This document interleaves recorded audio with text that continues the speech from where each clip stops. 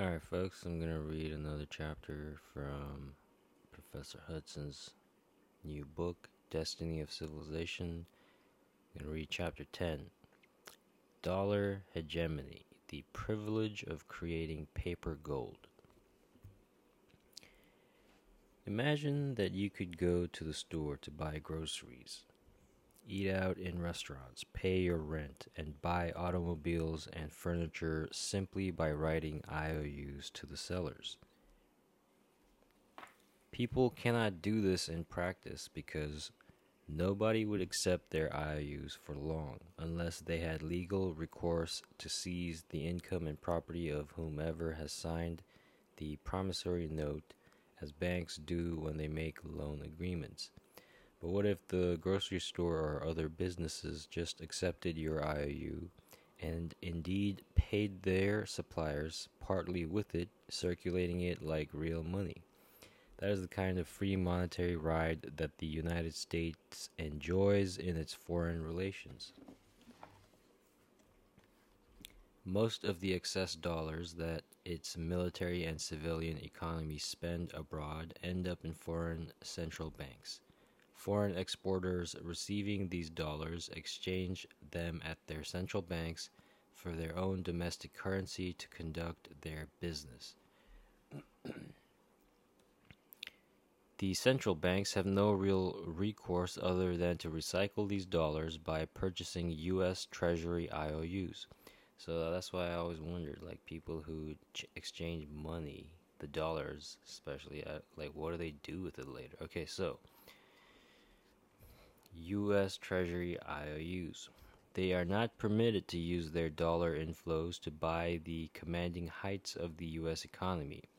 OPEC countries, for instance, have been told that they can use their surplus dollars to buy into the U.S. stock market as junior partners, but not to buy any real control over vital U.S. assets. It's like, when you go to one of those fucking uh, it's like the gaming lounges, or back in the day, where you would go pay for however many coins or whatever, and then when you'd win stuff, you'd win those tickets, remember? Look like the old film ticket thingies that would come out of the machines. So you'd collect those, and depending on how many points or tickets you collected, you could go exchange those for whatever. Except over here, it's like the US dollar is that little ticket thingy, and the only thing you can buy with those tickets is U.S. Treasury IOUs. Like, what a rigged game, huh? Who wants to play this? Who wants to play um, at this gaming place when right across, right across is another one where you have much more options on what you can buy with those tickets. Okay. Every empire in history has drawn money and resources into itself from its dependencies. This power always, that's basically what China's trying to do right now. This power always has been backed by military force, and most of the tribute has been spent on this military force. America's 750 foreign military bases around the world are in this tradition, requiring foreign financing, while its domestic military industrial complex is the major drain on the domestic treasury budget. So they set up like a system that's supposed to, like, basically cheat, but reality is, if you have 50 hot dogs, you have 50 hot dogs. You can't say you have 500 hot dogs on paper and then assume things will take care of itself in the real world. Like, that's not how it works. What sustains this military power is U.S. control of the international financial system, giving it a free ride and enabling it to spend over $1 trillion annually to field military operations that would collapse the exchange rate of any other nation, and which indeed drove the dollar off gold in 1971. Once again, it's what's was it was something McKinder or something, where basically the world island, and whoever basically rules that island, basically. So it's basically the Silk Road. The Silk Road is coming back again. Basically, if you made like a copy of the world map, okay, with sand or dirt, and then filled water into the area where we have water, and just let some ants loose onto the mainland, the that area, and then see what happens. See how the ants would go. See where they would. This is what I'm saying. Ants or bacteria. It's just the natural flow of things based on geography. There's nothing you could do about it. This was changed within the past few. Let's say, okay, fine. I'll give it 500 years. How about that? That was changed to all the trade routes, basically land and sea, was changed. The natural way was changed once the Ottoman Empire fell, and then the Western countries, mostly England and America, completely diverted these trade routes using fossil fuels to go against the flow of the tide, against the river, the natural flow of the river, to take these goods to just the Western worlds to benefit them for a cheap price, while the rest of the world sucked dick. So they did all this by controlling the thing that you exchanged for the goods, which is the US dollar. And they print it as much as they want. They control the flow of it, which is the Federal Reserve. And yeah, this is how America, well, also obviously with the over 800 bases around the world, military bases, control the the natural flow of things. It's just and then now they're not, and then now they're trying to milk the whole. This is, when will they stop? When does it stop, man? When will the adults come into the room, slap the shit out of these bastard Joffrey motherfuckers, these immature Joffrey motherfuckers, slap the shit out of them, saying, shut the fuck up, sit the fuck down. Where the fuck are the adults, man? Where the fuck are the adults? Despite its widening balance of payments deficit beginning with the Korean War in 1950, yeah, the Korean War is what bankrupted America, took them off the gold standard, and all this bullshit started. Why were they at war with Korea? Go look it up. Why? Why did America? Man. In 1950, and accelerating with its subsequent military spending on the Vietnam War, U.S. diplomacy has been able to retain its financial domination over the world economy. No longer by its power as the world's major creditor, but as its largest debtor. The dollars, yeah, it's America is the movie Apocalypto. The tribe that went around just capturing other tribes, they just do it differently now. But it's the same concept.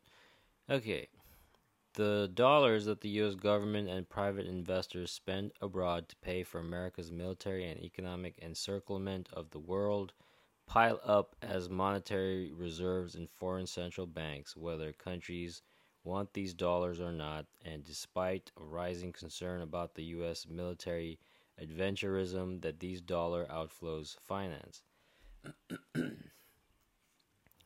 This financial arrangement is what makes America the exceptional economy. Such words they pick, man. When other countries run deeply into debt, the IMF and bondholders bring financial pressure to dictate their economic policy, privatize their natural resources and public enterprises, and impose austerity on their labor force. But U.S. officials have always rejected foreign attempts to dictate its domestic or foreign policy. I don't know how long it's going to take the world to realize what's going on, that the Pope is behind all this bullshit. The Catholics, they don't allow contraception or abortion. The Pope needs more soldiers for Christ. Like, when the fuck will we realize what the fuck is really going on? They're still talking about Biden and Trump. Man, these fuckers are puppets, man. My goodness. When the fuck will we realize who the fuck is actually pulling the strings? It's the Godfather. Even fucking Noam Chomsky himself is saying the Godfather. What did Jordan Maxwell say? Who the fuck is the Godfather? Who did Jordan Maxwell say the Godfather is? Huh? It's very simple. Nothing has changed. They've just tricked us with their movies and the shows. This is by stories.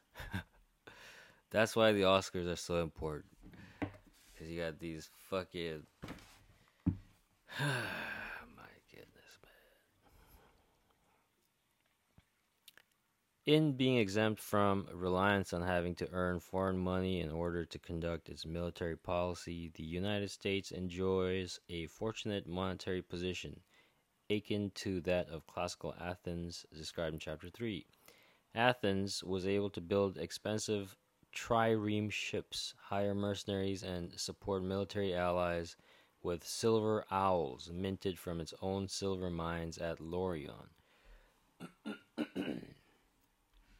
The owls was in quotations. The U.S. Treasury does not have to produce or sell silver or gold, but can simply print dollars as paper gold, Treasury IOUs, to spend abroad. Unlike the foreign debt of other countries, nobody expects the United States to pay off its IOUs. In fact, official U.S. dollar debts have virtually no likelihood of being paid off. Let me read that again. In fact, official U.S. dollar debts have virtually no likelihood of being paid off. What does sin mean? Fuck. What does the word sin mean? It means debt. Who can forgive your sins? Who can pardon your sins here on earth? Who?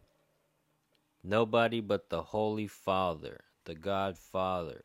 What did the Pope tell the knights on his crusades who would send them out on his crusades? What was the crusades? It was basically go steal as much shit you can, bring it back here.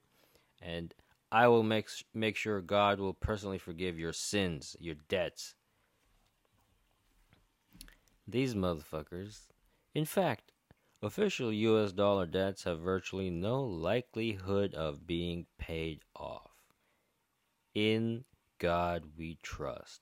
They got us by the balls. They got us by the balls. They got our stories by the balls. They got our money by the balls. Our religion by the balls. They got everything by the balls. They got all the balls, man. In fact, official U.S. dollar debts have virtually no likelihood of being paid off. Oh my goodness. That indeed is what makes the United States so exceptional. That indeed is what makes the United States so exceptional. The United States has now enjoyed this self-financing, unconstrained, free lunch for the past 50 years. 50 fucking years. We loved getting fucked. However, in the face of growing foreign disagreement with the aims of dollar diplomacy, a rising number of countries are seeking to break free and de-dollarize their economies to stop funding the U.S. military encirclement of their territory and to limit the ability of U.S. investors to buy up their most profitable industries and natural resources. Intergovernmental imperialism contrasted with private sector imperialism. Basically, the state, the fatherland, are owned by the same thing, the lords, the The lords, the merchants, the fucking businessmen, whatever the fuck you want to call them. It's the same character. They're just wearing different masks. Okay? This is how it works. Cities are owned by certain families, properties, for generations. Cities are basically like the marketplaces for where all commerce can take place. And the motherfucker that owns the land for the marketplace is God in that city. So then you scale it up to a whole fucking nation. Then you scale it up to a bunch of nations. It's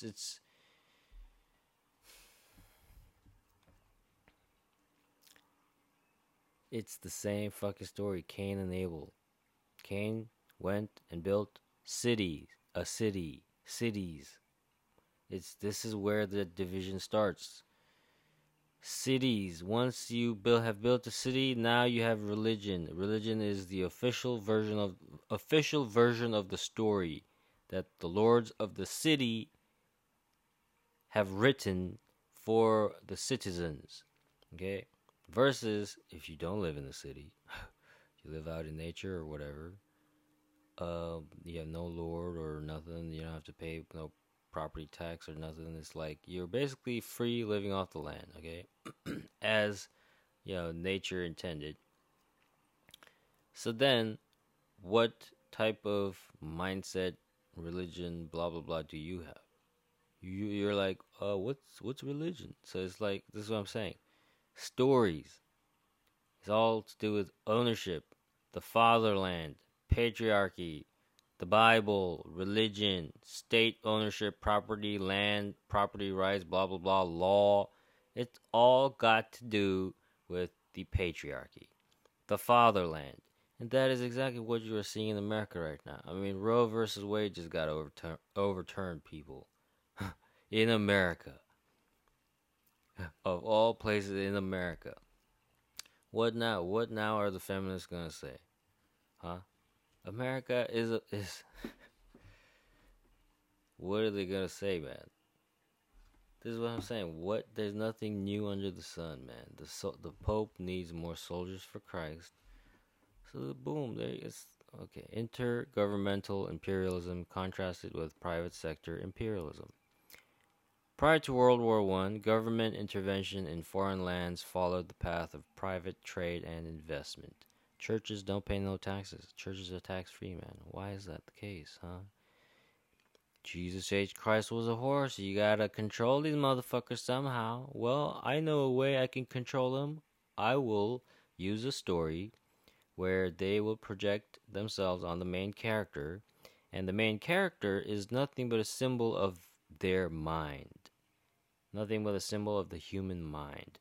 So if I set up the story a certain way and make it believable with all the fucking, latest gadgetry, then boom, there you go. Now you have set up a story where this individual, thinks their character has to act a certain way, play a certain way, talk a certain way, blah, blah, blah. There you go. That's... Okay. And how did they come up with all this stuff, these techniques and all this shit? By taming animals. I mean, we are animals. Language is Maya. Private capital took the initiative. Government policy followed. Okay, the governments used force to seize lands rich in minerals, tropical crops, and other raw materials, and to expand the interests of their nationals in these areas. Private capital took the initiative, government policy followed. Just think of the corporate elite, 1% corporations, whatever, rulers, owners of this world. Just look at them as the wolves. And the rest of us are either piggies or sheep or goat or whatever. I don't know, you can choose whatever you want. But basically, they go take whatever the fuck they want.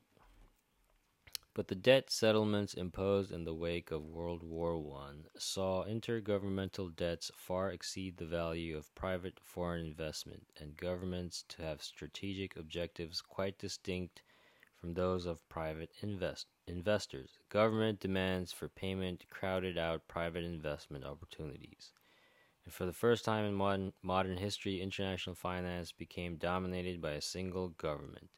The U.S. government emerged as the overwhelming world creditor, mainly to its allies for their arms debts incurred prior to U.S. entry into the war. Its monetary claims far overshadowed private loans and investments. So, by not forgiving debts, sins, and owning and having all these military bases all around the world, this is how you have a King Joffrey type of character holding back progress for over 50 years for the rest of the world. This is how it's done. This is how it's done. We had a Joffrey type character running the show for at least the last 50 years, holding back progress and light and enlightenment and whatever the fuck you want to call it from the rest of the world. That's the story. That's the picture that's coming out. That's the type of picture that seems to be forming.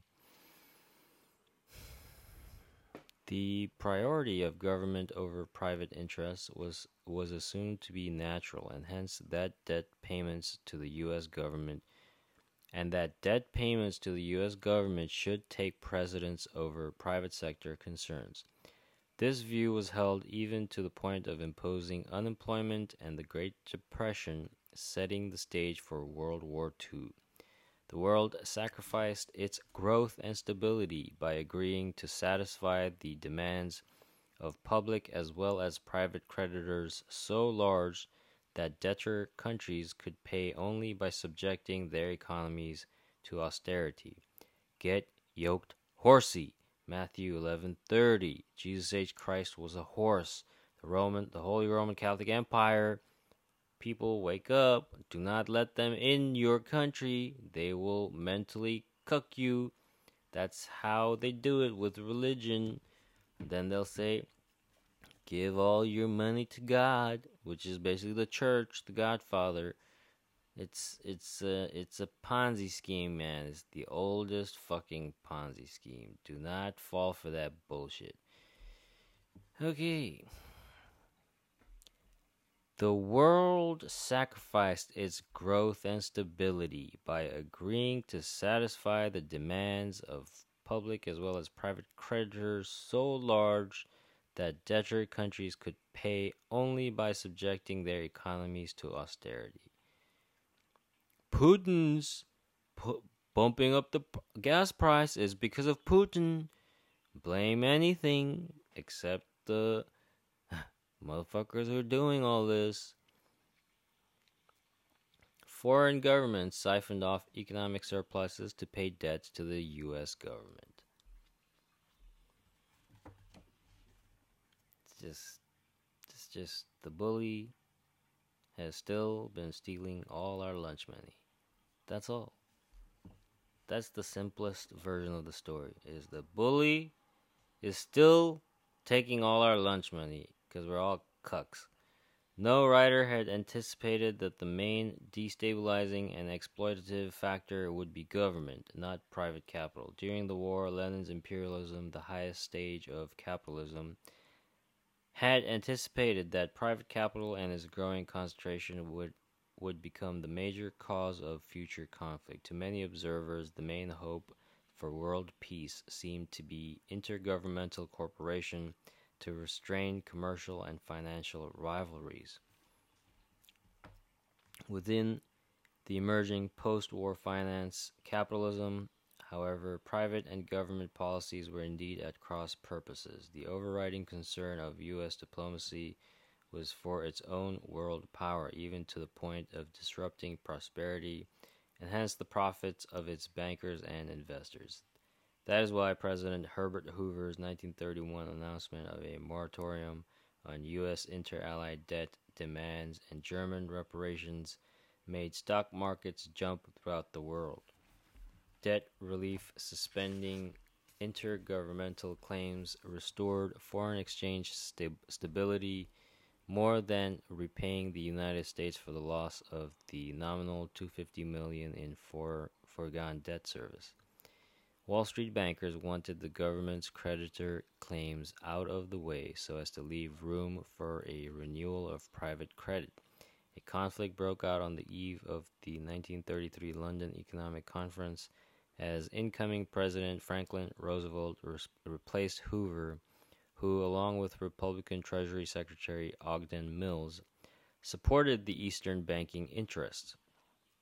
Led by Morgan partner Russell Leffingwell and Wall Street internationalists tried to promote Norman Davis, a State Department Democrat, to a position of influence, but Roosevelt's advisor Raymond Moley expressed his mistrust, writing that Davis wanted to get the debts out of the way to facilitate reviving private lending to Europe.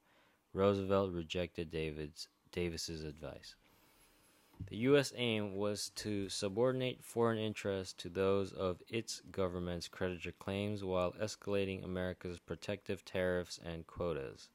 Critics complained that the Roosevelt administration's America First policy was rejecting world leadership and even world recovery by blocking debtor countries from earning the dollars to pay by exporting more to the United States.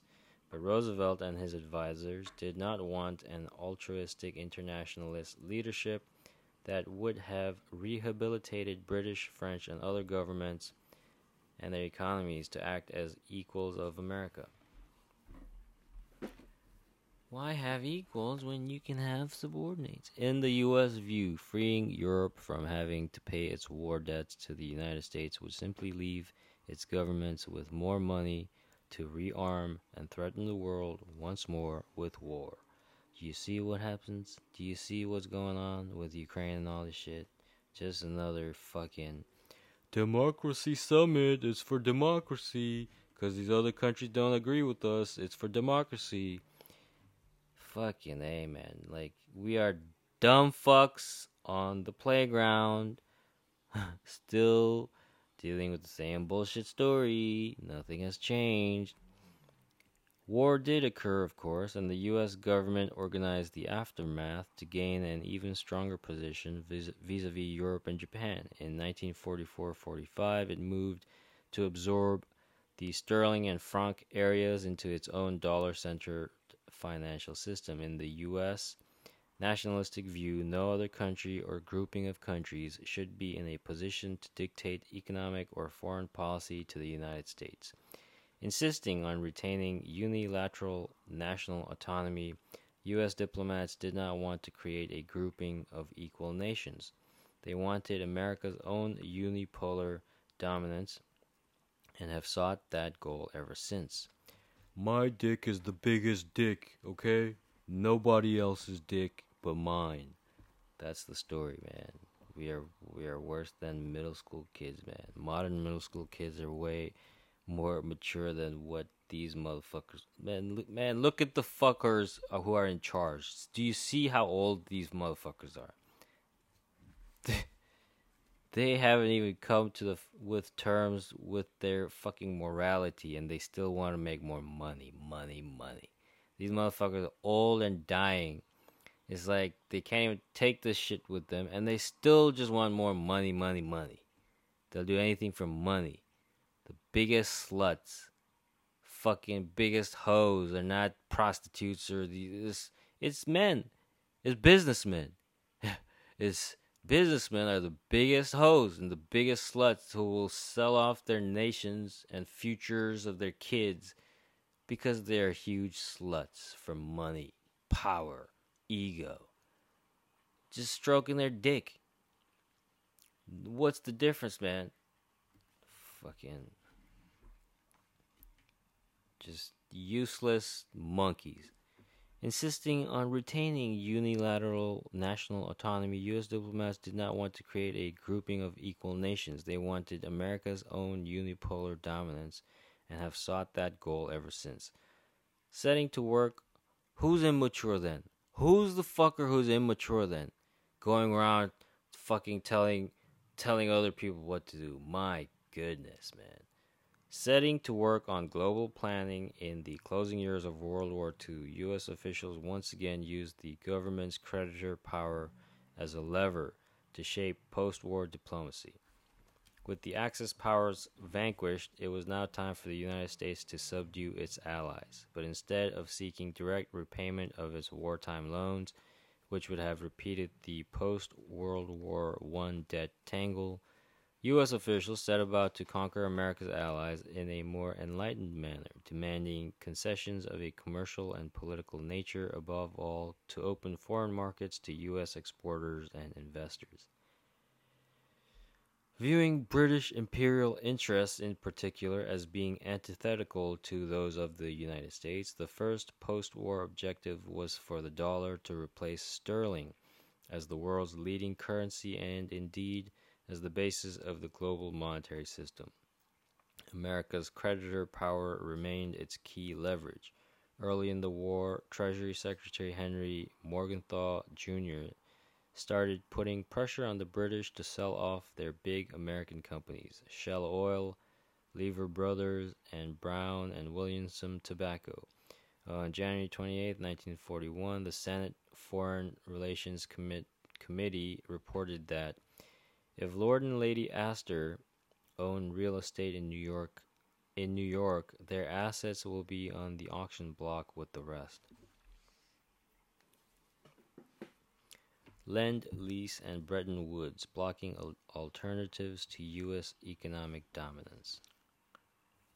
The first fight was over America's Lend-Lease loans to finance Britain's war effort. The basic principle of Lend-Lease was free trade. Called multilateralism, it was nationalistic from the U.S. vantage point, calling for a strict commitment to non-discriminatory foreign trade and the end of British Empire preference, the preferential tariff arrangements between Britain and its colonies and former colonies within the British Commonwealth.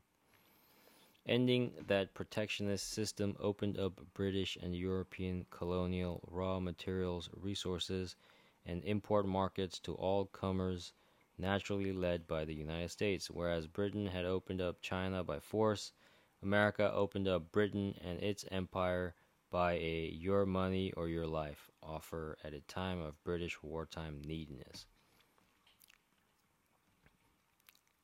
Your money or your life. There's only two kinds of people in this world, my friends. Those with guns and those who dig. You dig, my friend. Your money or your life offer at a time of British wartime neediness. Paragraph 2 of Article 7, the Lend-Lease Agreement called for the elimination of all forms of discriminatory treatment in international commerce. So commerce means sex. So basically international getting fucked. And the reduction of tariff and other trade barriers. When Keynes was handed a draft of Article 7 of the Lend-Lease Agreement on July 28, 1941, he noted that it said nothing at all about the essential counterparts in American policy, the lowering of tariffs, and the avoidance of a serious post-war depression. Harry Truman, then head of the Senate's War Investigating Committee, demanded in November 1943 that when it came time for repayment of Lend-Lease and other American credits to Britain, if Britain cannot pay us dollars for petroleum needed by her and cannot, by reason of a shipping shortage or other situation, procure the petroleum she needs from the petroleum resources she controls in Asia. Petroleum means gas, okay? Diesel, fuel, petroleum, not diesel, but petroleum means gasoline. Asia, South America, and the Dutch East Indies. Consideration should be given as to whether she might not pay for the petroleum obtained from us by transferring to us her ownership of an equivalent value of foreign petroleum reserves or of the English held securities of the corporations having title to such reserves. Basically, give us all your gas, bitch. That's basically what they said. The U.S. government insisted that Lend-Lease support stop with the end of hostilities, and by 1945, its Lend-Lease claims on Britain amounted to $20 billion. U.S. negotiators set the stage for the $3.75 billion British loan of 1946 by terminating Lend-Lease to Britain upon the declaration of peace ending the war. That threatened its economy with insolvency, leaving Britain with little alternative but to agree to the terms of the loan, which served as a lever to pry open Britain's empire preference system with its nearly $10 billion in blocked sterling wartime accounts accumulated by India, Egypt, Argentina, and other countries by the end of 1944. It's such a tale of what goes around comes around, isn't it? It's these, or it's more of like is more like the Dark Knight, the Joker plan, where each one of his goons would kill the one in front of him until at the end it was just the Joker, and he pulled the trigger for the last dummy, and he took all the money, and that's basically looks like what America's been trying to do. These sterling bounce, and then all the billionaires fuck off to Mars, basically. That's basically the plan, I guess. These sterling balances, debts owed by Britain to sterling area countries for supplies they had provided during the war, were restricted to be spent on British exports. It is natural for the economic theory and diplomacy of every country to reflect its immediate situation and self-interest, and the rules that U.S. diplomats drew up for the International Monetary Fund, IMF, which Britain was required to join as a condition of the British loan, sought to free these sterling balances to be spent on foreign, largely U.S. exports. From the American vantage point, access to foreign markets was deemed to be a precondition for achieving full employment at home, but U.S. exports would be constrained if foreign countries were permitted to insulate their economies to promote their own growth, to prevent them from enacting protective tariffs, quotas, or financial barriers such as competitive devaluation, multiple exchange rates, bilateral clearing agreements, or blocked currency practices beyond a brief transition period. The United States took the lead in forming the IMF to ensure a post-war system of fixed currency parties. Yeah, America created the game and wrote the rules. Britain and other countries receiving U.S., IMF, or World Bank aid, which was an added incentive for countries to join the fund. Here, come join our club to get in debt. Were obliged to relinquish concepts of self-sufficiency and reject a return to protectionist policies and controls. Yeah, they were obliged to relinquish concepts of self-sufficiency. Yeah, this is why they want you to get yoked on a God, on a Savior, because you cannot be self-sufficient. You cannot be a self-sufficient human adult. You have to be yoked. Everything comes from the Lord, the God, Father. Okay. Any nation wishing to join the bank had to agree to join the fund and to service all its outstanding and future official government and government-guaranteed debt to foreign creditors. The fund was to be financed by member country subscriptions in their own currencies, with voting rights proportional to their subscription quota. Subscription meaning how much money they give. The United States had the largest vote, giving it veto power, on the logic that its dollars were expected to be the most in demand by war-torn countries. Yeah, because you can eat the dollar bill, right? The terms of the British loan precluded Britain from devaluing the pound sterling until 1949, keeping it overvalued and forcing Britain's balance of payments into deepening deficit. It also prevented sterling area reserves, including the sterling balances, from being spent on British and British Empire goods. Sterling became a satellite currency of the US dollar, reversing the situation that had existed in the 9th century. Keynes saw that the U.S. plans for an open international economy sacrificed domestic employment to free trade and the gold standard, locking Britain into a high exchange rate that required it to impose domestic austerity to prevent spending on imports. By surrendering to these terms, Britain joined the United States in a united front vis-a-vis continental Europe to negotiate the operational philosophy of the Bretton Woods institutions and the proposed International Trade Organization. Then the developed nations as a group, having accepted the U.S. terms in the face of their own economic duress, confronted the less developed countries with a fait accompli that opened war-devastated markets to U.S. exports and established the post-war order for most of the world on principles locking in U.S. leadership and domination. U.S. opposition to international money independent of the dollar and U.S. gold. Yeah, so people who said, man, I don't like this game, I want to play a different game, they're like, nope, kill them. You can't do that. You have to play this game. Okay. As UK Treasury representative,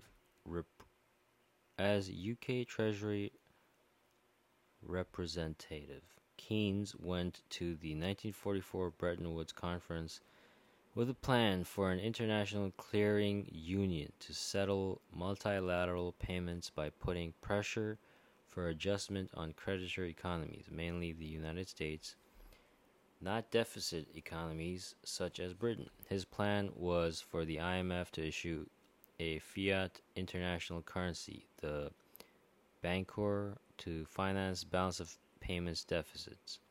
The clearing union would provide credit to help countries invest in productive economic expansion. Unlike the U.S. plan for a fund of dollars and other national currencies, Keynes's plan did not require governments to pay their subscriptions in their own currency. The Bancor was to be a blanket overdraft facility. International payments would be effected by the clearing union, debiting the paying country and crediting the receiving country. Most important, Keynes sought a scarce currency clause. Its basic philosophy was that creditor nations had an obligation to make debts payable by importing goods from the debtor countries. If the balance of payments of creditor nations became unmanageably high, these credits might be cancelled altogether, freeing the deficit countries from obligations that had become unpayable. That would prevent creditor nations from monopolizing the world's money. But such a financial monopoly was precisely what U.S. officials desired. By providing new dollar credits to supplement Europe's depleted gold reserves, America enabled the metal to be maintained as the basis of international finance instead of the managed paper credit standard that Keynes proposed. The dollar was made as good as gold, convertible into the metal at the rate of $35 an ounce under the gold-dollar exchange standard.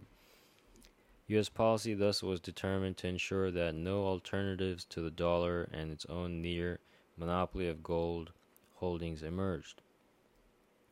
Europe, running balance of payments deficits, lost gold rapidly to the U.S. Treasury, which increased its holdings steadily. When the war ended in 1945, it held about $20 billion, accounting for 59% of world gold reserves. U.S. holdings rose by $4.3 billion by 1948, and by 1949, its gold stock reached an all-time high of 24.8 billion, reflecting an inflow of nearly 5 billion since the end of the war. Neither the World Bank's reconstruction loans nor the IMF's balance of payments stabilization loans were sufficient to meet the financial needs of European recovery. France lost 60% of its gold and foreign exchange reserves during 1946-47, and Sweden's reserves fell by 75%. The effect was to concentrate in U.S. government hands most of the major decisions as to how much, to which countries, and on what conditions international loans would be extended.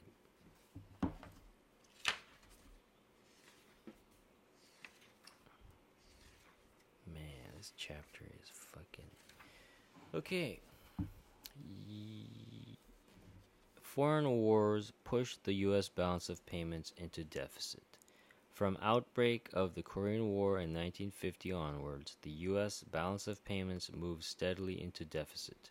The private sector's trade and investment were in close balance, and U.S. foreign aid was tied to the purchase of U.S. exports and so actually produced a payments inflow. The deficit resulted entirely from U.S. military spending. Europe and other countries initially welcomed the net outflow of dollars. It helped them increase their international reserves and afford pro-growth policies. As the U.S. deficit widened, Europe and other countries began to rebuild their gold stocks. That freed them from pressures to prevent their exchange rates from declining by slowing down their economies in order to limit imports. By the 1960s, the Vietnam War and related U.S. military spending in Asia made U.S. gold losses serious. Every Friday, the Federal Reserve Board published statistics on the gold cover, the degree to which paper U.S. currency was backed by the Treasury's monetary gold stock. U.S. law required at least 25% gold cover. The gold drain was reducing this legal gold cover toward the point where insufficient bullion would remain available to pay foreign countries turning in their surplus dollars for gold. General de Gaulle was most vocal in cashing in the surplus dollars flowing into France from its banks in Vietnam, Laos, and other former French colonies where there were few U.S. banks. Chase Manhattan was asked to help solve this problem by setting up a branch in Saigon, which was built like a fortress. That was not a business decision, but a show of patriotism by David Rockefeller. He had taken over the bank from George Champion, who had been one of the most outspoken critics of the Vietnam War and its associated military spending, accusing it of not being fiscally responsible. Political support for U.S. military policy did not come from Wall Street, but from the labor movement and Cold War advocates of the national security state. In Europe, large anti-American demonstrations were organized in response to the atrocities reported from the war. I mean, literally, legit, if you look at what is going on right now, America is planning on basically devouring Russia and China and take their resources. Basically, that's basically what's going on. Matters reached crisis proportions by January 1965 when President Lyndon Johnson announced a set of voluntary balance of payments controls. U.S. banks and companies were told not to increase their total foreign loans or investments by more than 5% during the coming year. That disrupted business plans. Banks make their profits by increasing their lending, and that was limited. The oil industry also was strongly affected, fearing that foreign rivals would gain an edge in new investment. The war in Southeast Asia was conducted with almost no understanding of how it affected the U.S. business sector. Companies pointed out that much of what was reported as foreign investment did not really constitute a balance of payments outflow. When oil companies or airlines or manufacturing firms moved U.S. equipment and machinery or lent dollars to their foreign branches or affiliates to pay U.S. management, interest charges, and other expenses, including for imports of U.S. equipment. These dollars never really left the U.S. economy. The trade and GDP figures reported trade and investment as if it were all paid in cash rather than being largely balance sheet entries with little actual outflow after accounting for countervailing exports of U.S. goods and services. As a result of industry lobbying to explain these facts of international life to Congress, the oil industry was made exempt from the Johnson Voluntary Program. There Will Be Blood. Good movie. But banks and civilian industry suffered. American business continued to be boxed in by the financial effect of U.S. military policy. Interest rates rose, and after public opposition to the war forced President Johnson to announce in 1968 that he would not run again for office, the Democrats lost overwhelmingly to Richard Nixon, who promised a plan to end the war. However, Secretary of State Henry Kissinger persuaded Nixon to extend the war to Laos and Cambodia, hoping to bomb the enemy to the peace table.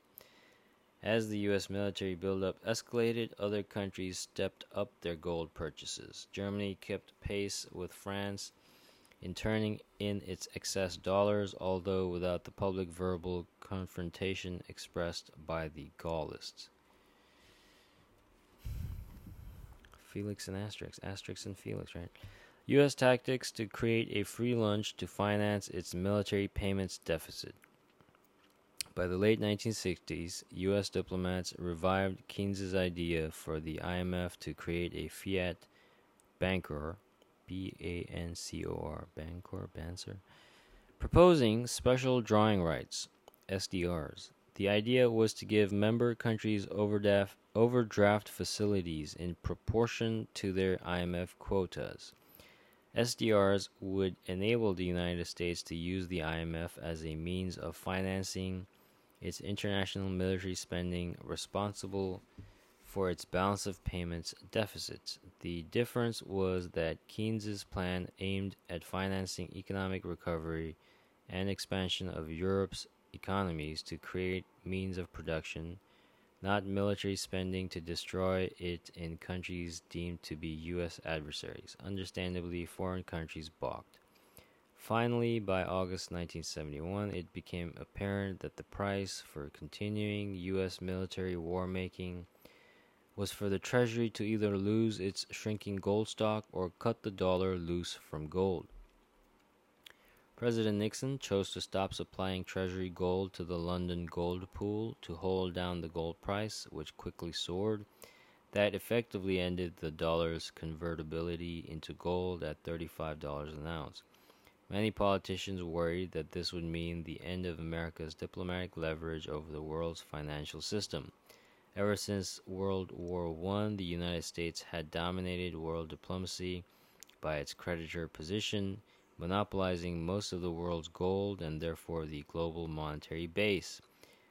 You see, they started World War I and II, these fucking capitalist, corporational, family legacies that have been fucking basically just fucking the whole world for their own benefit, man. Like the whole world. World Wars, man. 1, 2.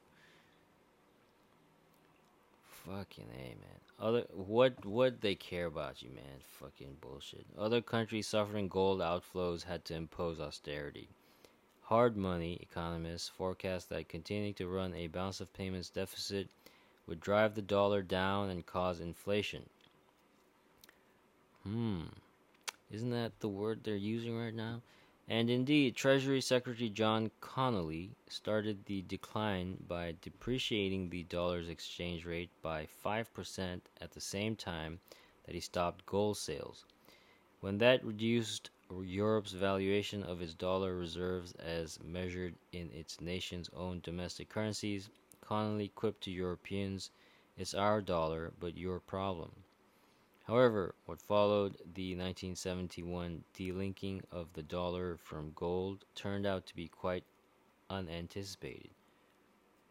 It opened the way for a new form of dollar hegemony, one based on America's leverage as the world's major monetary debtor.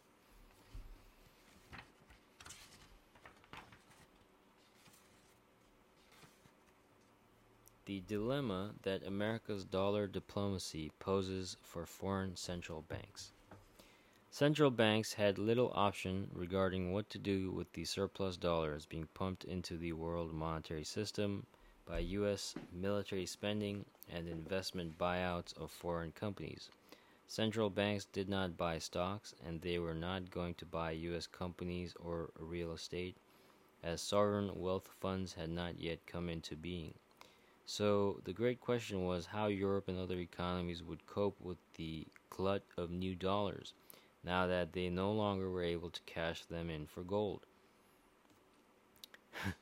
Too bad Bitcoin wasn't around right then, during that time. Until quite recently, what central banks have bought usually has been limited to the bonds of other governments. The only major supply of such securities in the 1970s and indeed down to fairly recent times were U.S. Treasury bonds and IOUs. Yeah, basically their promise to pay bullshit. Yeah, basically it's like, yeah, you got fucked, you got fucked, you got fucked, get some more fucked. That's basically what they said. So that is what foreign central banks bought with their surplus dollars. In the absence of the gold standard, the world moved on to a U.S. Treasury IOU standard. Basically, when the rest of the world were forced to go full retard. You never go full. Okay, here's the problem that foreign economies faced. If their central banks did not recycle their dollar inflows into the U.S. economy by buying U.S. Treasury securities, their exchange rates would rise against the dollar. That would raise the price of their exports to dollar area economies. To prevent the dollar glut from giving dollar area exports a price advantage, nations receiving a surplus of these dollars used them to buy treasury securities, supporting the dollar's exchange rate. Pretty smart. This recycling meant that, contrary to usual experience, America's largely military balance of payments deficit helped finance the domestic budget deficit. Both deficits stemmed largely from spending on the military-industrial complex. Rome. We are all Romans. Now row your boat gently down. Okay, this was a new kind of international circular flow, the Ouroboros, and it tended to lock in foreign central banks. The more U.S. securities they bought, the more they stood to lose. As measured in their own domestic currencies, if the dollar depreciated, U.S. officials encouraged recycling by inviting central banks to buy U.S. stocks and private sector bonds as well as treasury securities, but not majority ownership of leading U.S. companies. Only the United States, as the world's exceptional nation, could do this to other economies, subject to occasional nationalistic pushback abroad. American demands that foreign countries recycle their dollar inflows into U.S. bond markets became explicit by late 1973 and early 74, when OPEC oil producers responded to the quadrupling of U.S. grain prices by quadrupling their oil prices so as not to lose purchasing power. State Department officials told their counterparts in Saudi Arabia and other Arab oil-producing countries that they would agree not to oppose the price increase as long as these countries agreed to recycle their surplus dollar inflows to U.S. financial markets. Yeah, it's just the endless incestual loophole Ouroboros. The whole point is, as long as you hold the dollar, the system works. So they will change this, that, name something different, give it a different title, repackage, blah, blah, blah. As long as you hold the dollar, the system stands. Okay. Failure to do that would be an act of war. I was invited to a number of White House and Defense Department meetings where officials elaborated the details of this agreement.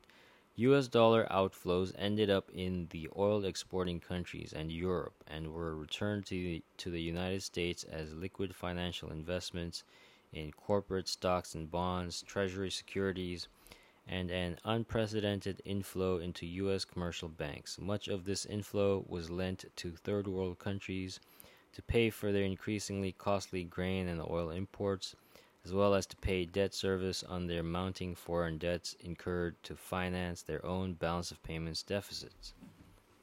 The Washington Consensus aims to create an international rentier economy.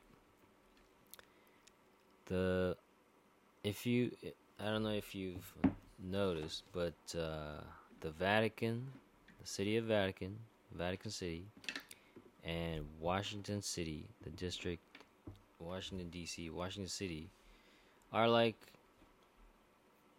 basically the same thing, man. Isn't that interesting? I just thought it was interesting because, I don't know, kind of makes sense. Even Mr. Jordan Maxwell tells us in all his interviews who's really in charge. The Godfather, even Noam Chomsky's telling the same thing. U.S. officials deftly played both sides of the emerging creditor and debtor diplomacy while using the new debtor-based dollar diplomacy against trade surplus nations. They took a pro-creditor position when dealing with third world countries and others running balance of payment deficits. The post-1980 Washington Consensus called for the IMF and bondholders to impose austerity on these countries, forcing privatization, sell-offs, and an ongoing devaluation of their currencies, and hence depreciation of the price of their labor. The effect was as destructive and predatory as overt European colonialism had been. Much as European imperialism had turned colonies and dependencies into trade and monetary satellites, grabbing the natural resources and rent-extracting monopolies for Europe's own investors, the neoliberal Washington consensus guiding IMF policy has had a similar effect. The foreign currency debt overhead of third world and other payments deficit countries blocked their ability to develop industrial capitalism along the lines followed by the United States and Western Europe. The Washington Consensus turns these countries into rentier economies as well as financializing the advanced Western economies in which wealth also is obtained increasingly by rent extraction. I mean, it's the oldest subscription service story play plan. It's nothing new, man. It's the oldest. It's just telling a story and then getting a free lunch is how the leech or the parasite basically tricks the mind into letting it stay on the body, live on the body, and drain the host. Except now this Joffrey country is doing this to the whole world. It became a giant fucking leech, worm, Ouroboros, whatever you want to fucking call it. All it does is eat shit and take shit and destroy shit and then leave behind it just ruin. Just keeps eating. Alright. The foreign currency debt overhead of third world and other payment deficit countries blocks their ability to develop industrial capitalism along the lines followed by the United States and Western Europe. The Washington Consensus turns these countries into rentier economies, as well as financializing the advanced Western economies, in which wealth also is obtained increasingly by rent extraction. This is welcomed as ushering in a post-industrial society, but it is precisely what classical economists from Adam Smith through John Stuart Mill, Marx, Alfred Marshall, and Thorstein Veblen hoped to avoid. In their mind, the dynamic of industrial capitalism was to free economies and markets from rent-seeking. Leviticus 3:16. All the fat is the Lord's. Eating fat doesn't make you fat. All the fat is the Lord's. The expectation was that wealthy nations would invest in less developed countries and help them catch up, spreading democratic politics and public investment to modernize colonial and other less developed economies. But instead of helping these countries join the industrial economies, the effect of U.S. diplomacy and the Washington Consensus has been to aggravate their inequality and impose dictatorships run by oppressive client oligarchies.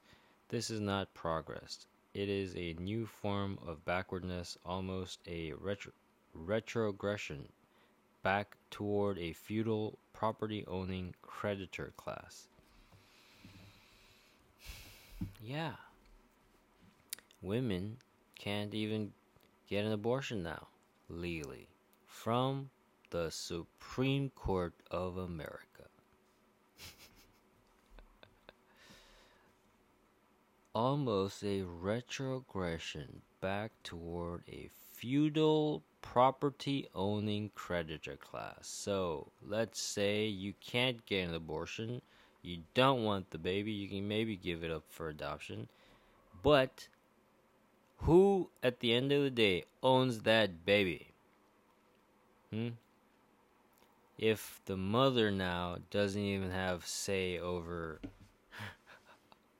her body, her choice, then who has the right over that property? It's the fatherland. The fatherland, the Bible, patriarchy, the Pope, the Godfather. It's the fatherland. The property-owning class. What has changed, motherfucker? Nothing has changed. Nothing has fucking changed. All they've done is educated us into learning other different perspectives of bullshit. But the story is still the same. The story is still the same, man. Reality story is still the same. It's just that they've found all these other ways to distract us into just believing other bullshit. U.S. officials take a pro-creditor stance toward third-world debtor countries, defending U.S. bondholders and foreign client elites holding their country's dollarized bonds. Vulture funds pick up what institutional bondholders sell off at pennies on the dollar, hoping to foreclose on whatever government assets they can grab. That has occurred most notoriously with Paul Singer's moves against Argentina. The 2020-2022 COVID-19 pandemic has slashed industrial production throughout the West, leaving little or no way for many third world debtors to pay their scheduled debt service. So we are back in the kind of Latin American debt crash that followed Mexico's announcement in 1982 that it could not pay its foreign debt.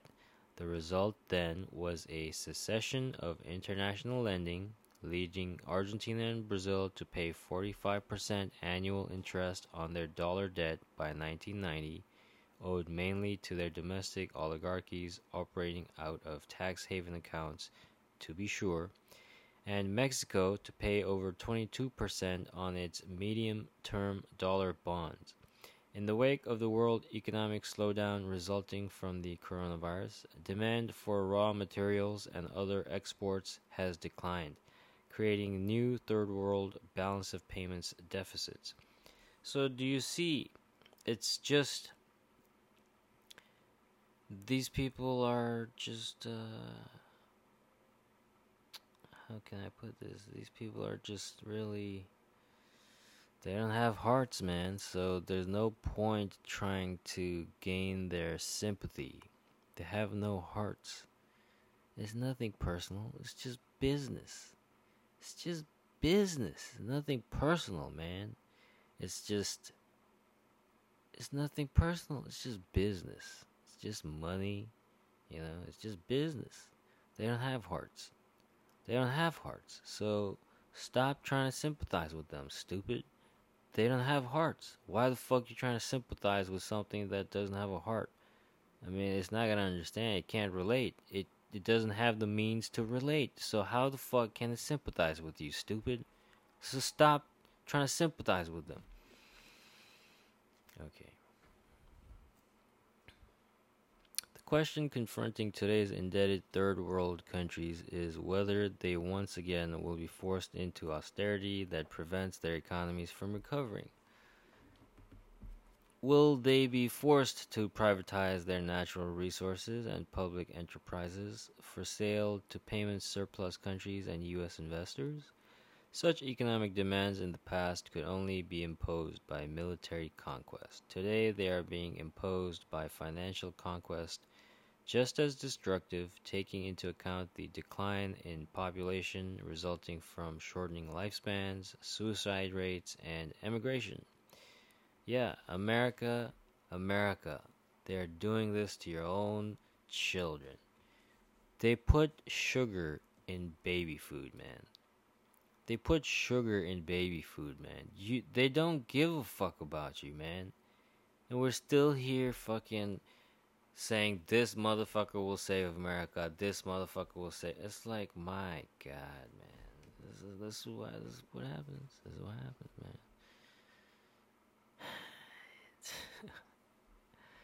This is sad. That's all. That's just sad. Okay, decline in population resulting from shortening lifespans, suicide rates, and emigration. All this shit's happening in America.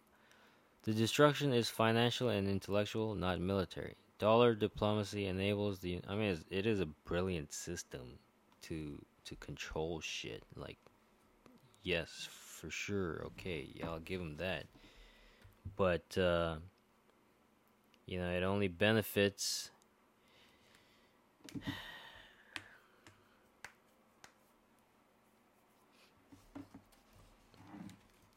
About the heart. It always comes back to the human heart. Okay.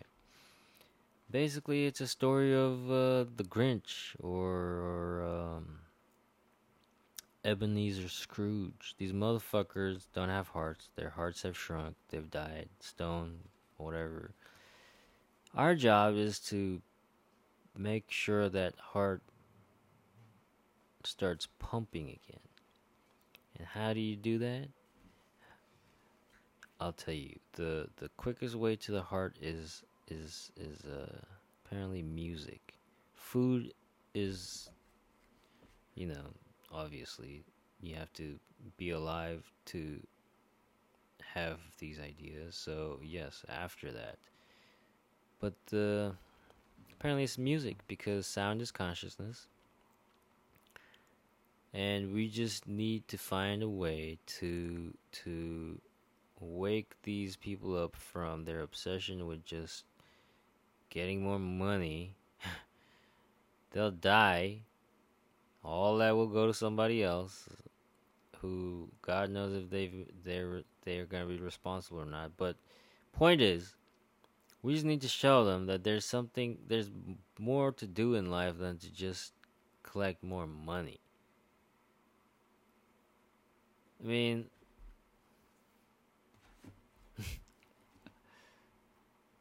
think about it. If that's it, if that is it, if all you can do is just collect money and collect shit, and that is it, if that's the whole point and purpose of life, then you'd think these people are happy, right? Same. We all heard the story, right? You'd think they'd be happy, right? All right.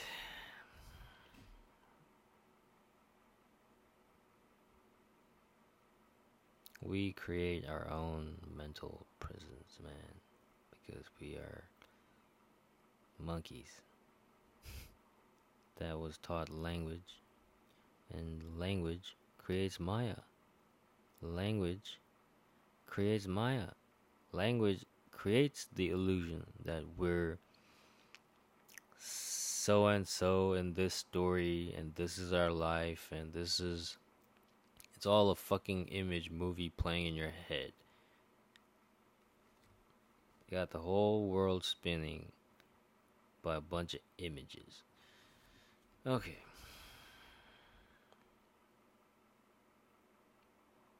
Such economic demands. Okay, so blah blah blah. The destruction is financial and intellectual, not military. Dollar diplomacy enables the United States to use the deadly monetary weapons of austerity and financial sanctions to gain economic control and to obtain the free lunch that goes with it. That is the international dynamic of rentier finance capitalism. Indebted countries cannot inflate their way out of debt because it is denominated mainly in dollars or other foreign currency, which their central banks cannot print. Yeah, this is just the outward symptom manifestation of the inward problem. Is the West is filled with its own fart, its own hot air. And that's why it cannot inflate their way out of debt, because their whole foundation is built on bullshit. The Bible is a complete bullshit fabrication book. And they say Western Judeo-Christian is the foundation of the Western civilization, which is backed by the Bible. Yeah, it's completely fictional and built on bullshit. All it is a bunch of stories put together to control the idea that Israel, which is strategically the geographic land of that connects Africa to Europe and Asia, Israel happens to be, what am I gonna say, man? Like, what am I gonna say, man?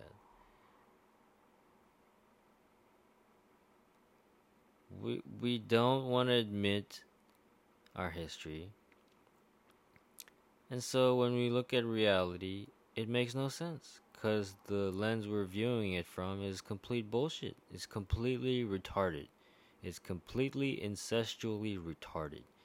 Because you can only spin a lie in so many ways, man.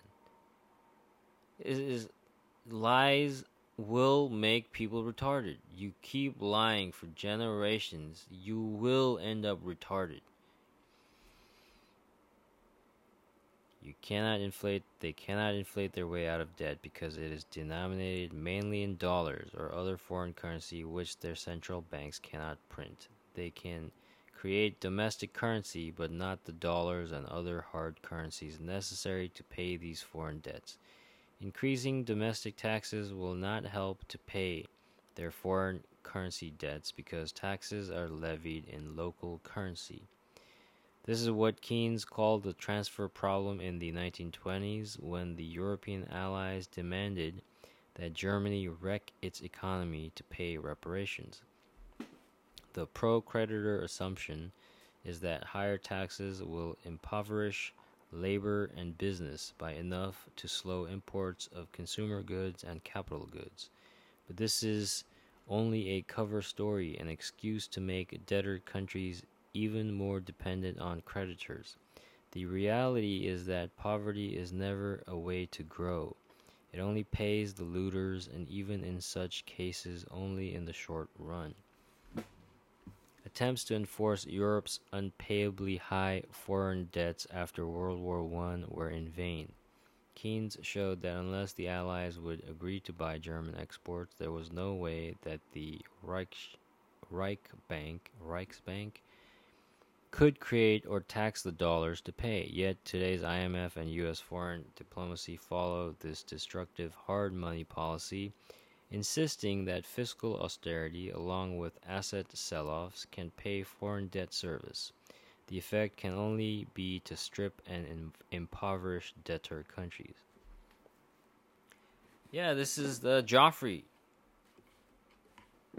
This is Robin Hood, the retarded king.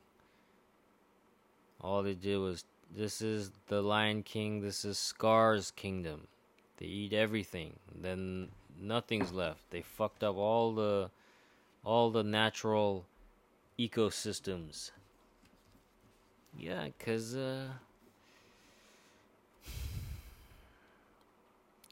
what goes around comes around. What goes around comes around. You cannot outrun your own karma. You can't outrun your own karma. Okay. The effect can only be... Okay. Chronic austerity is now also being imposed on Eurozone members, making the euro a satellite currency of the dollar. Limiting budget deficits to no more than 3% of Eurozone GDP prevents euros from being issued in large enough amounts to rival the dollar as a vehicle for central bank reserves.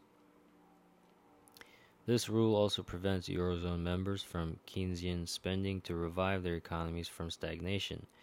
What do we have right now? Stagflation. They are making up words, pulling out of their ass. The result is a monetary straitjacket that limits social spending to promote economic growth. Probably national populations and living standard will have to drop substantially in order for voters to become aware that this limitation is needless and that austerity is not necessary. If European governments continue to refrain from creating their own money in more than marginal amounts and no other alternative currency bloc emerges, that will leave global money creation to American military spending and other U.S. balance of payments deficits, ending up in the world's central banks. That is the essence of today's dollar standard and the United States' almost unipolar dominance of global money creation. Do you see? And now Russia and China are finally standing up together and saying, no, we don't want to be bullied. Now, so what does America with all their media companies do around the world? They brainwash us dummies, thinking the ones who are actually, fighting for a fair chance are the ones being labeled as the bad guy now. This is the level of just the drop in human critical thinking. This is the level we're at, man.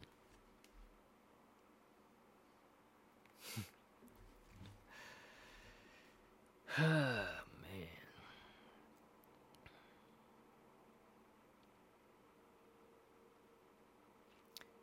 That is the essence of today's dollar standard and the United States' almost unipolar dominance of global money creation.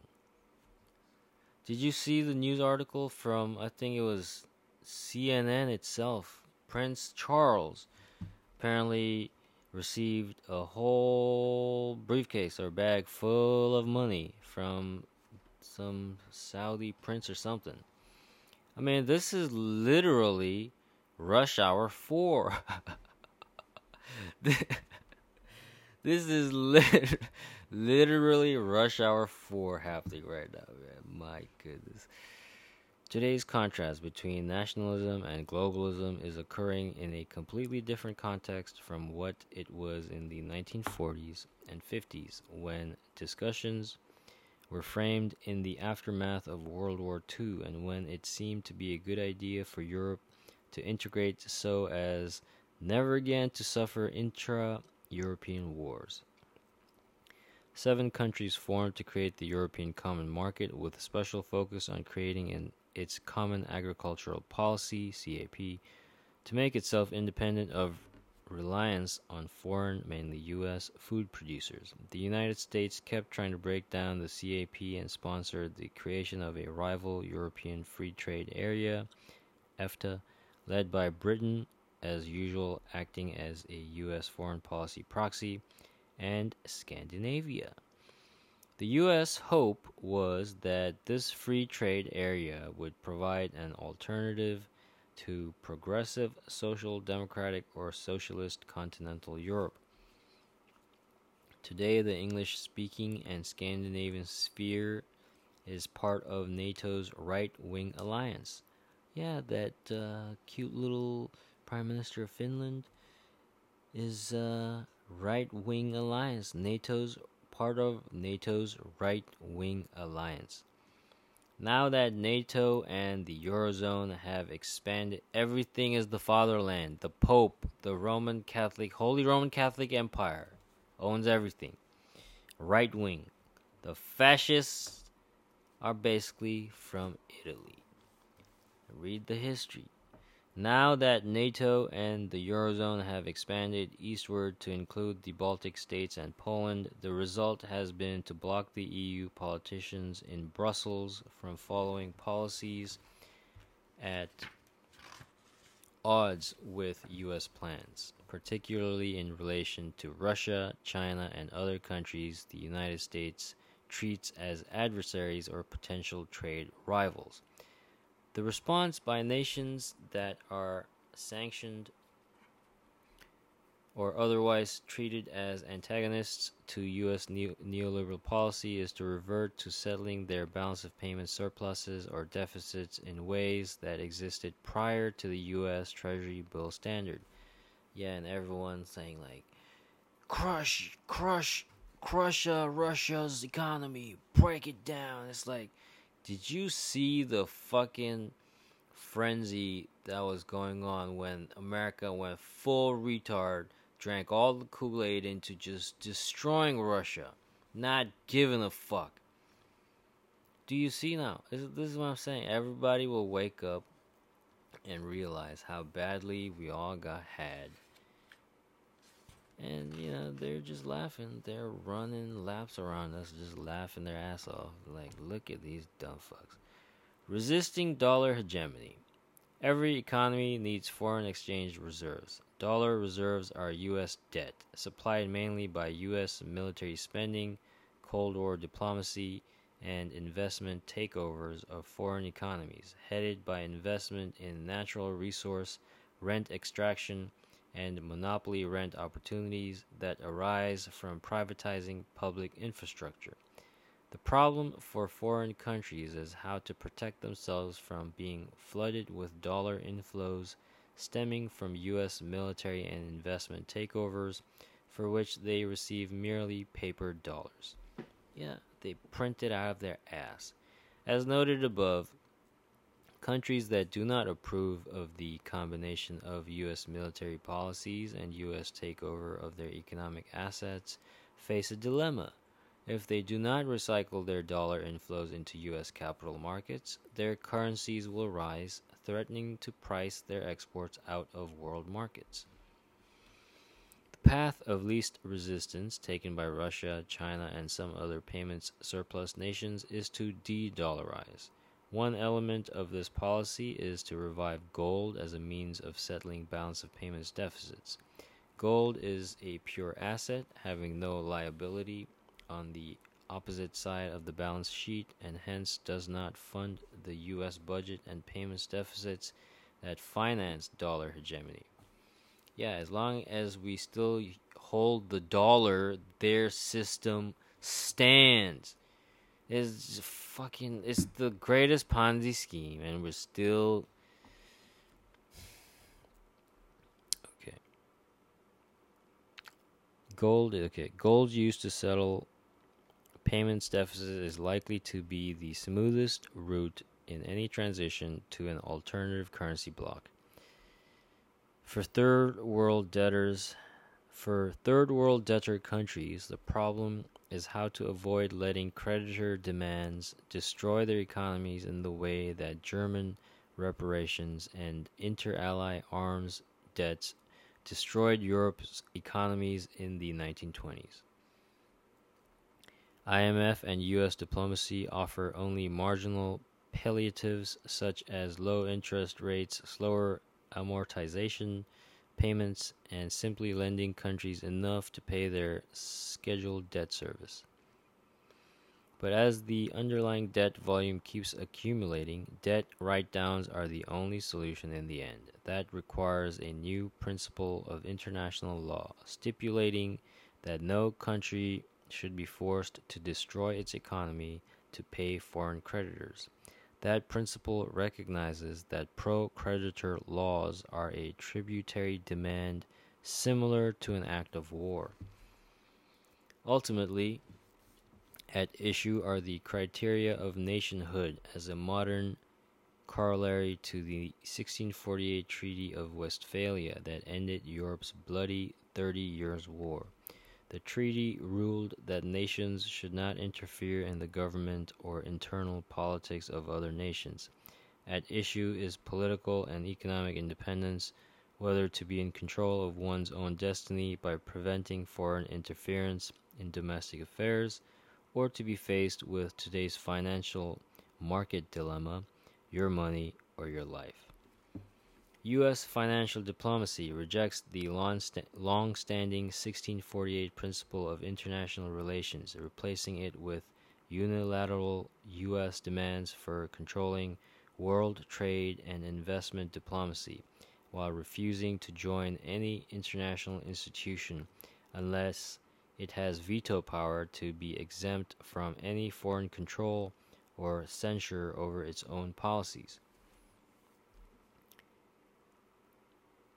That is why it refused to join the League of Nations after World War I and agreed to join the United Nations only on condition that it have veto power. Similar U.S. power was assured in 1944 over the World Bank and IMF by setting the U.S. quota high enough to veto any policy decision that U.S. representatives did not feel reflected U.S. national interests. That logic also led the United States not to join the World Court. In a travesty of the traditional rules-based order, U.S. officials insist on their unilateral right to dictate the rules of other countries' domestic as well as foreign policies. Matters came to a head on March 18, 2021, when U.S. and Chinese officials confronted each other in Anchorage, Alaska. Secretary of State Antony Blinken, in effect, depicted U.S. sanctions, political meddling in other countries' elections, and military belligerence backing dictators, client oligarchies, and neoliberal kleptocracies as being the essence of the world's new rules-based order. In substance, he accused these people can take your own shit and sell it back to you, man, and make a movie about it and then have the fucker say, "Sell me this pen." In substance, he accused China's domestic policy of threatening this U.S.-centered neoliberal order by subsidizing its industry and refraining from privatization. The alternative to a rules-based order, he claimed, is a world in which might makes right and winner takes all, and that would be a far more violent and unstable world. Oh, really? Than what we have right now? There was no acknowledgement. And which part of the world are you talking about? There was no acknowledgement that the main purveyor of military confrontation, violence, and global rule-breaking and instability for decades has been the United States. China's China's representative Yang Jiechi, a member of China's Communist Party Politburo, replied that a rules-based order imposed unilaterally by the United States in its own national interest was unacceptable. I don't think the overwhelming majority of countries in the world would recognize that the universal values advocated by the United States or that the opinion of the United States could represent international public opinion, and those countries would not recognize that the rules made by a small number of people would serve as the basis for the international order. Yang urged his audience to uphold the United Nations-centered order underpinned by international law, not what is advocated by a small number of countries of the so-called rules-based international order of US-backed neoliberal principles. You know what the secret is? It's soft power. You have no idea. Movies, food, music, just art, like just anything else except for fucking guns and weapons and missiles. Anything else. Soft power. Win them over with soft power. Do a better job. Make better movies. Make better clothes. Like, do a better job. That's how you win the hearts of people. In the first place anyways. Not by faking it. You actually do a good job. So that quality, the quality of your whatever, product, item, whatever, is it's a testament to itself. You don't need no fucking advertising agency, man. If you create gold, what the fuck you need? All you need is light so you can see the little shimmer. Make better shit. Okay. Referring to this China-U.S. exchange, Russian Foreign Minister Sergei Lavrov backed China's position that the U.S. aim was not to create a common and symmetrical order, but to ensure its own unilateral dominance. U.S. diplomats, he stated, want to replace international law with their own rules, which have nothing in common with the supremacy of law globally on a universal scale. He noted that when he had complained to former Secretary of State Rex Tillerson about U.S. support for anti-Putin movements in Russia and the Ukraine Support Act, he told me that was totally different. I asked him why, and he said because we promoted authoritarianism and they spread democracy. That was it.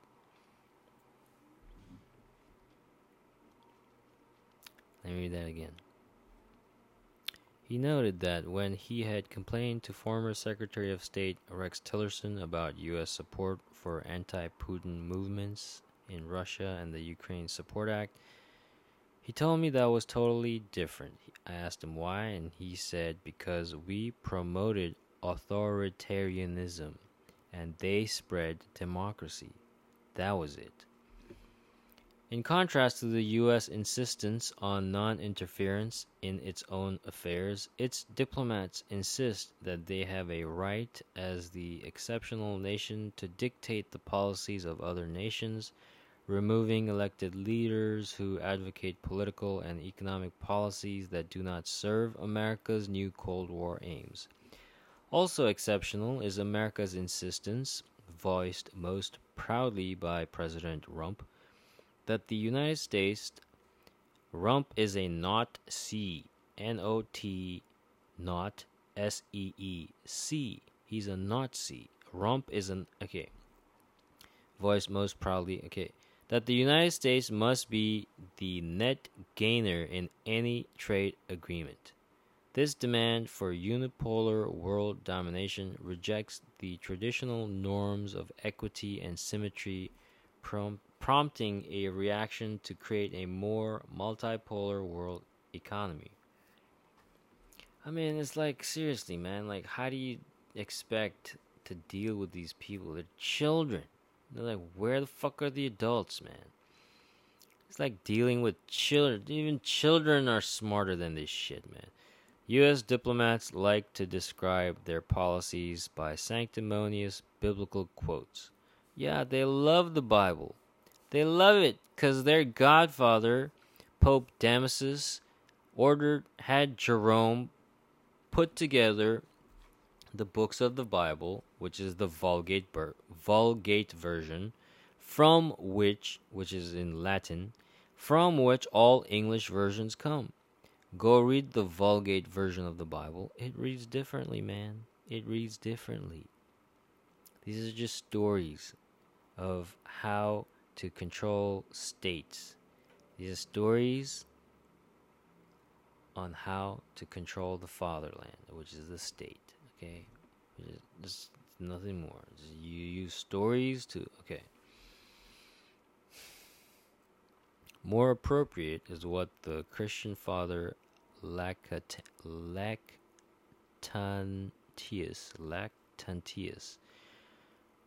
wrote in the Divine Institutes describing the Roman Empire. His description might well describe that of the United States and indeed the inherent dynamic of today's finance capitalism. I mean, my goodness, Jordan Maxwell would have gotten along real great with Mr. Noam Chomsky and Dr. Michael Hudson. I mean, like, if these three got together, like, oh my goodness, you got it right here. Okay. Description, the inherent dynamic of today's finance capitalism. Okay, so this is what he says. In order to enslave the many, the greedy began to appropriate and accumulate the necessities of life and keep them tightly closed up, so that they might keep these bounties for themselves. They did this not for humanity's sake, which was not in them at all, because they don't have hearts, but to rake up all things as products of their greed and avarice.